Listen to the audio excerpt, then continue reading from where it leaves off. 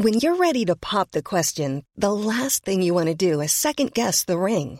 At BlueNile.com, you can design a one-of-a-kind ring with the ease and convenience of shopping online. Choose your diamond and setting. When you find the one, you'll get it delivered right to your door. Go to BlueNile.com and use promo code LISTEN to get $50 off your purchase of $500 or more. That's code LISTEN at BlueNile.com for $50 off your purchase. BlueNile.com, code LISTEN. Hey everyone, welcome back to the Visually Stunning Movie Podcast. This morning I have with me the co-writer and director of a heartfelt little family film about a girl that's just trying to figure out her past. No, this is not a heartfelt little family film. This is a dark and more than marginally twisted take on a classic novel. Gale, Stay Away from Oz. With me, director Daniel Alexander, all the way from the UK. How are you this afternoon for you?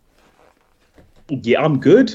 Yeah, I'm still trying to work out the time difference, but I'm absolutely fine. I am good. Rushing to get to this interview that I've been excited for. So yeah, I'm looking forward to the conversation. Well, let's talk about it. So Gale, based on the Frank L. Baum novel, the Wizard of Oz novels. This is a short film. It's 28 minutes, but I know there's more. I know there's more out there because two reasons. A, you tell us at the end. With the lovely to be continued. But two, if you watch the trailer, there's so much more in there. Did you set it up that way? I know indie film is different, and sometimes funding can lapse and availability can lapse and your actors can do the thing. So you get this much shot and then you have to stop. So first off, why do we have 28 minutes of what I know you want to be a bigger project? Sure. So, I mean, initially the short film was always supposed to be a taster for the feature film that we want to put into production. So the idea was to introduce the audience to the world and the kind of backstory of what we're trying to set up. So essentially, we're finding Dorothy when she is now in her twilight years after a lifetime of trauma. And instead of kind of writing that or kind of putting it out there on some form of blog, it was a case of, no, let's just create a short story to visually show the tone that we want to kind of carry forward into the feature film, which we are now, in the process of making happen. Well, that is excellent. And at least for the short, there isn't so much focus on Dorothy. There's a young lady named Emily Gale, who we find out who she is in relation. It's an interesting take, and it does immediately allow you to go into some dark places.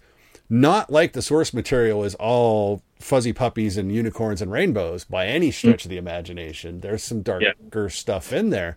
But Hollywood, when they made Oz, obviously there were scary bits, but it was more of a happy, colorful place. Return to Oz with Farouk Abal, darker, wasn't quite as accepted. Can I just say that I think the approach that you have with the short and the tone that you've established with the short, I think might allow, and maybe horror sensibilities have changed, I don't know, but I think that's going to allow audiences to maybe kind of accept this version of Oz a little better than maybe they were ready to in the past. Is that something, do you consider that the evolution of the audience when you're looking at it, or have there things where you're like, I don't know if they're ready for that yet? Or it's a tricky landscape to kind of navigate because essentially it's a classic. You're touching a classic, something that traditionally people don't like to be messed around with, but I am really, really keen on enjoying the journey. I want a Wizard of Oz that I want to watch in this modern day today. Do you know what I mean? And reading the novels and understanding the source material, it's very dark anyway. Do you know what I mean? It feels like it lends itself towards where I'm trying to take the story anyway. Like if you were to just kind of put it down on paper and kind of list some of the elements of, demonic looking creatures, witchcraft, other worlds, other realms, it sounds like a horror film anyway. So that's how I kind of interpreted The Return to Oz. It felt very dark, especially at the age that I was watching it as well. Yeah. So Yeah, so I'm really hoping that the direction that we take in the film will allow audiences to not necessarily separate themselves from all of the Wizard of Oz material from beforehand, but just understand that this is a very particular direction that we go in, a very particular story and kind of tone that we're trying to set. And it's not a huge departure. I mean, the Wheelers, that's, he wrote those, and those are still just creepy as hell. Yeah. And yours look great in this. They're designed well. I loved that was awesome. But yeah, I mean, there are some horrific elements to it. And I think what I like about the short that we've got is there are those aspects to it, but I really did love the psychological trauma, which is what Emily is dealing with through this film. So even assuming a lot of things about Oz, this could almost be made in a vacuum, just as a weird psychological thriller, separate from the Oz, the Oz source material. So, how much thought or research did you put into maybe looking at that angle, that psychological thriller aspect of it, as opposed to more openly horrific elements? Well, to be fair, that is very much the genesis of the idea that I had for the film anyway. I really wanted to kind of lean into the psychological aspect of the film. I knew that with the teaser, I had to kind of lean more into some more of the horror elements to kind of get the conversation going, to allow us the door to open, to allow us to kind of tell the story that we want to tell. But really, the source of the story is looking at the psychological trauma that Dorothy has gone through and how that has been passed down hereditary to her family and the people that are coming before her as well.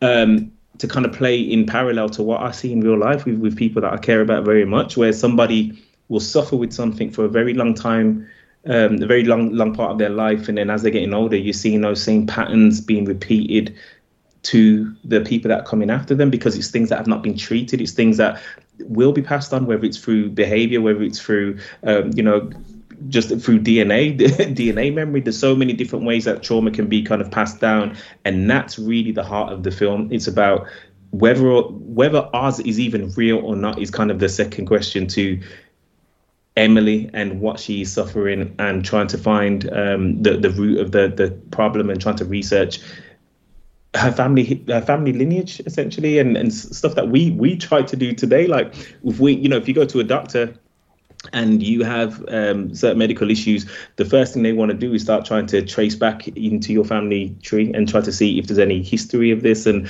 that is very much what I'm trying to do with this film as well. It's very much about hereditary. It's very much about family lines and things getting passed down.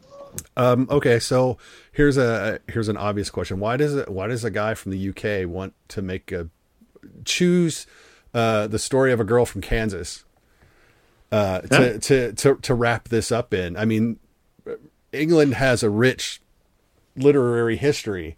What is it about Oz that put it above anything that you have natively? I think the biggest thing for me is I grew up in a time where The Wizard of Oz, The Return to Oz, those type of fantastical films were the norm. Though for me, when I think about nostalgia and think about the stories that kind of shaped my creativity and my love for telling stories, were all American based anyway. Like here in the UK, we have a massive, rich history of amazing films. But for the time that I was growing up, the exposure was very much American fantasy films, American psychological films, American horror films. It was very much there. And The Wizard of Oz for me felt very universal. I never watched things as a child or even just a younger adult and put them down to locations and geographical places in the world. It was a case of, this is just an experience. You know what I mean? Like The Wizard of Oz for me is telling so many different stories and so many layers that I don't even bury myself in the elements of, okay, this is Dorothy, she's from Kansas, she's from America, Midwest. All of these things don't even matter to me anymore. It's a case of the story, the root of the story is what really speaks to me. And upon saying that as well, I'm pretty sure The Return to Oz was also filmed in the UK as well. So that felt like a little bit of a hook in the sense of, okay, let's keep this tradition up. You know, I'm trying to tell a story that in some ways is the continuation of the Return to Oz as well. So I just thought that was a nice little chink that I found at some point as well along the journey.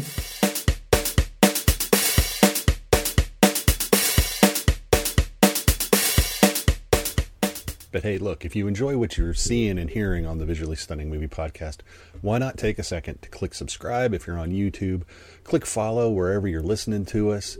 Follow us on Twitter at VS Movie Podcast. Same over on Facebook. If you're on Instagram, it's Visually Stunning Movie Podcast. That would be awesome for us. We appreciate you listening. And now let's get back to the show. Hiring for your small business? If you're not looking for professionals on LinkedIn, you're looking in the wrong place. That's like looking for your car keys in a fish tank. LinkedIn helps you hire professionals you can't find anywhere else, even those who aren't actively searching for a new job but might be open to the perfect role. In a given month, over 70% of LinkedIn users don't even visit other leading job sites. So start looking in the right place. With LinkedIn, you can hire professionals like a professional. Post your free job on linkedin.com/people today. Millions of people have lost weight with personalized plans from Noom. Like Evan, who can't stand salads and still lost 50 pounds. Salads generally for most people are the easy button, right? For me, that wasn't an option. I never really was a salad guy. That's just not who I am. But Noom worked for me. Get your personalized plan today at Noom.com. Real Noom user compensated to provide their story. In 4 weeks, the typical Noom user can expect to lose 1 to 2 pounds per week. Individual results may vary. Your cast is also, I think, all English, British. Oh no, we've got I know Chloe is. Chloe's English. Laura, who plays Emily. Nice accent, by the way. Okay, yeah, she's good. She's talented. But no, there's two. We've got Clara, and so the person playing the psychologist, Laura, and the person who is at the Gale estate, Clara. They're both Native Americans. I say Native Americans. They're native to America. Yes, there you go. Native American, completely different meaning. Completely different thing. Completely different thing. Yeah, but no, they live here though. They live in the UK. Yeah, and unfortunately, as a person that moved around a lot as a kid, I know if you live someplace too long, you start picking things up. I also do know that if you go back, it's kind of easy to revert. So hopefully they were able to shed that. But no, they're great. Again, Chloe's accent is great. I had to look it up. I was like, she American? I wasn't sure. Wow. It's like, oh no, she's English. Okay, that's good. But again, I have a weird American accent, so because mine is from all over the place. So it's tough for me to go, I actually don't know if that's a good American accent, because I can tell if it's a good Southern accent or a good Northeastern accent. But after that, it's just like, yeah, that sounds American. A lot of British actors actually are really, really good at that. Those and those silly Aussies can all manage to do a really good American accent. But Chloe is great in this, and Laura, who plays the psychologist. I love the subtle nod to TikTok. Yeah, I'm so glad that you got that as well. Very few. But to be fair, most people are just going to see that. And is there? I mean, there's a couple things that will just scare the bejesus out of people. The piano theme to Halloween, everyone will immediately get scared and look over their shoulder. The sound of a metronome is just starts to get in your brain, and it can become terrifying. It really can. But it was a nice little nod. I was like, he went there. It's nice. I like it. Subtle, subtle but welcome. Not overt, and oh my God, I can't believe they did that. So that happens a lot. So no, I appreciate you put a lot of little things in here for people to look at. I'll be interested to see how well, fan service can be bad. I don't think what you're doing is fan service. I think what you're doing is right, which is good. Let's talk about where people can watch this though. Sure. As near as I can tell, and please correct me as I'm wrong, you can watch it on Chilling, which is a new service. Yes, it's online. It's got an app, and their line is they kind of cater to the more independent film, the smaller filmmakers, but they also have a wider variety of horror movies as well. How did you find them? What have they done for you, and what are they doing for independents like you?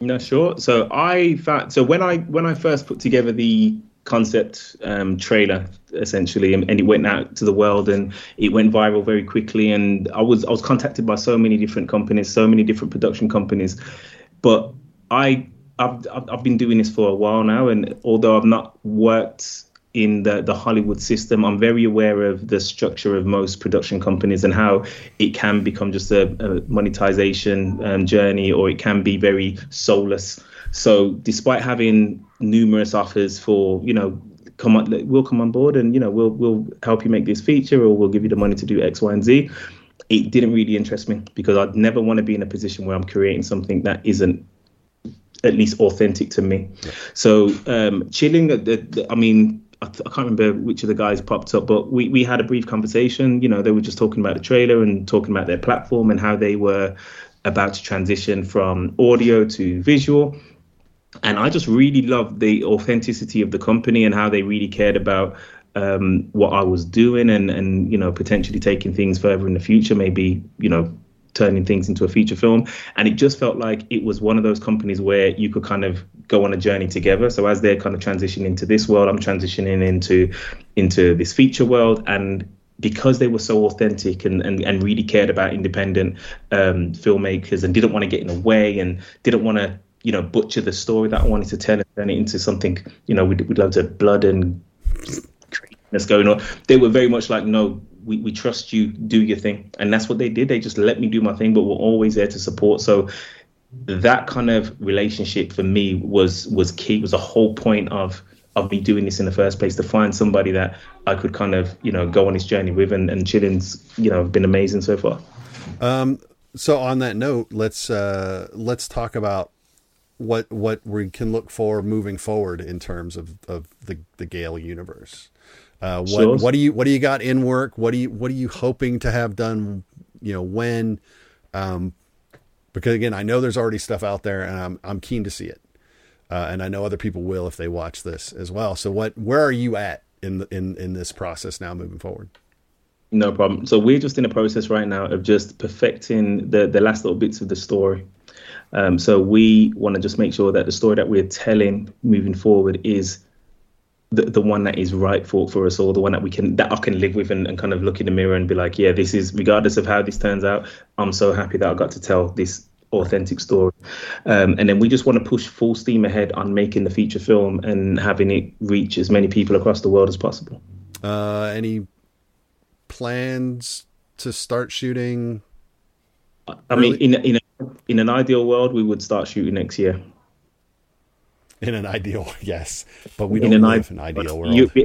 In this day and age, you never know what's going to pop up from one day to the next. But the plan is to get things moving pretty quickly. I mean, everything that we need in the sense of the story that we're trying to tell is there mechanically. Do you know what I mean? It's just making sure that because as soon as you pull the triggers, on making a film, there isn't really time for any kind of revisions, turnbacks or anything. It's full steam ahead, whether it's right or wrong. So this is the point where we have the luxury, working outside of Hollywood, to kind of just take that extra little bit of time to make sure that the story is the most important thing along the journey, and something that we'll always kind of hone everything back to. Do you have your cast? Or are we? Yeah. So I still want to work with the guys that you've seen in the short, but we are really trying to work on some big surprises for the feature. So some faces that you'd be familiar with. Nice. I look forward to that. Thanks for coming on. Thanks for talking about Gale. Thanks. Stay away from Oz. Tell everyone where they can follow you on social media or the film project if you've got an outlet for that. Awesome. So if people haven't already got the app Chilling, definitely get that. I'm on Instagram mainly at Daniel Alexander Films. And yeah, I can't help but talk about everything I'm doing anyway. So you'll see the journey there. All right. I appreciate it. Again, thanks for coming on. And I look forward to hearing from you in the future. Appreciate it. Thank you very much.